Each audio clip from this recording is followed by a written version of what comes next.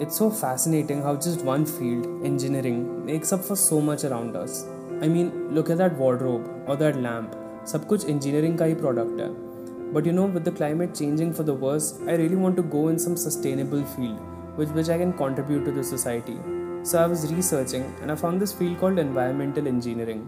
It sounds really interesting and I would love to know more about it.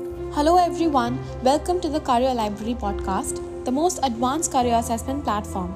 Today we have Shivansh Nangia with us, who's currently in his last years of schooling and wishes to go into the field of environmental engineering. So Shivansh, environmental engineers evaluate, study and manage the detrimental effects of human activity on the environment. They find solutions for issues concerning pollution and public health. The work primarily revolves around three areas: waste management and disposal, reclamation of degraded land, and control of pollutants. That sounds great. So what kind of career opportunities does this field offer? The career opportunities are in abundance. You can work as an agricultural engineer, biologist, chemical engineer, analytical chemist, ecologist, legal consultant, or a conservationist. That sounds great. So how do I go ahead with it? Well, Shivansh, you will need to either pursue a 4-year BTech in environmental engineering or go for a dual degree integrated BTech plus MTech 5 years program in environmental engineering. If you talk about the colleges, the top ones are Indian Institute of Technology, Birla Institute of Technology Pilani, National Institute of Technology Calicut, Silchar and Surathkal, and Vellore Institute of Technology in Chennai. Environmental engineering is very well recognized abroad as well. I would definitely recommend you to give studying abroad a thought. University of Manchester, United Kingdom, University of Bristol, City of Bristol, United Kingdom, Cornell University, United States, University College London, United Kingdom, and Imperial College London, United Kingdom are the top colleges abroad for this course.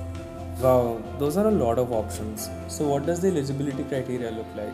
So Shivansh, the eligibility criteria is quite basic.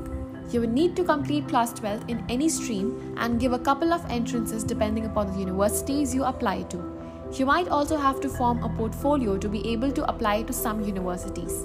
You will need to give some entrances depending upon the universities you have applied to, such as JEE exams, Birla Institute of Technology and Science admission, Education Promotion Society of India National Admission Test, Vellore Institute of Technology Engineering Entrance Exam, and University of Delhi Combined Entrance Exam. That sounds amazing. So what would my roles and responsibilities be like? I mean, what would I be required to do on a daily basis? On a daily basis, you would be required to supervise the design of systems, processes, and equipment for control, management, and remediation of water, air, and soil quality.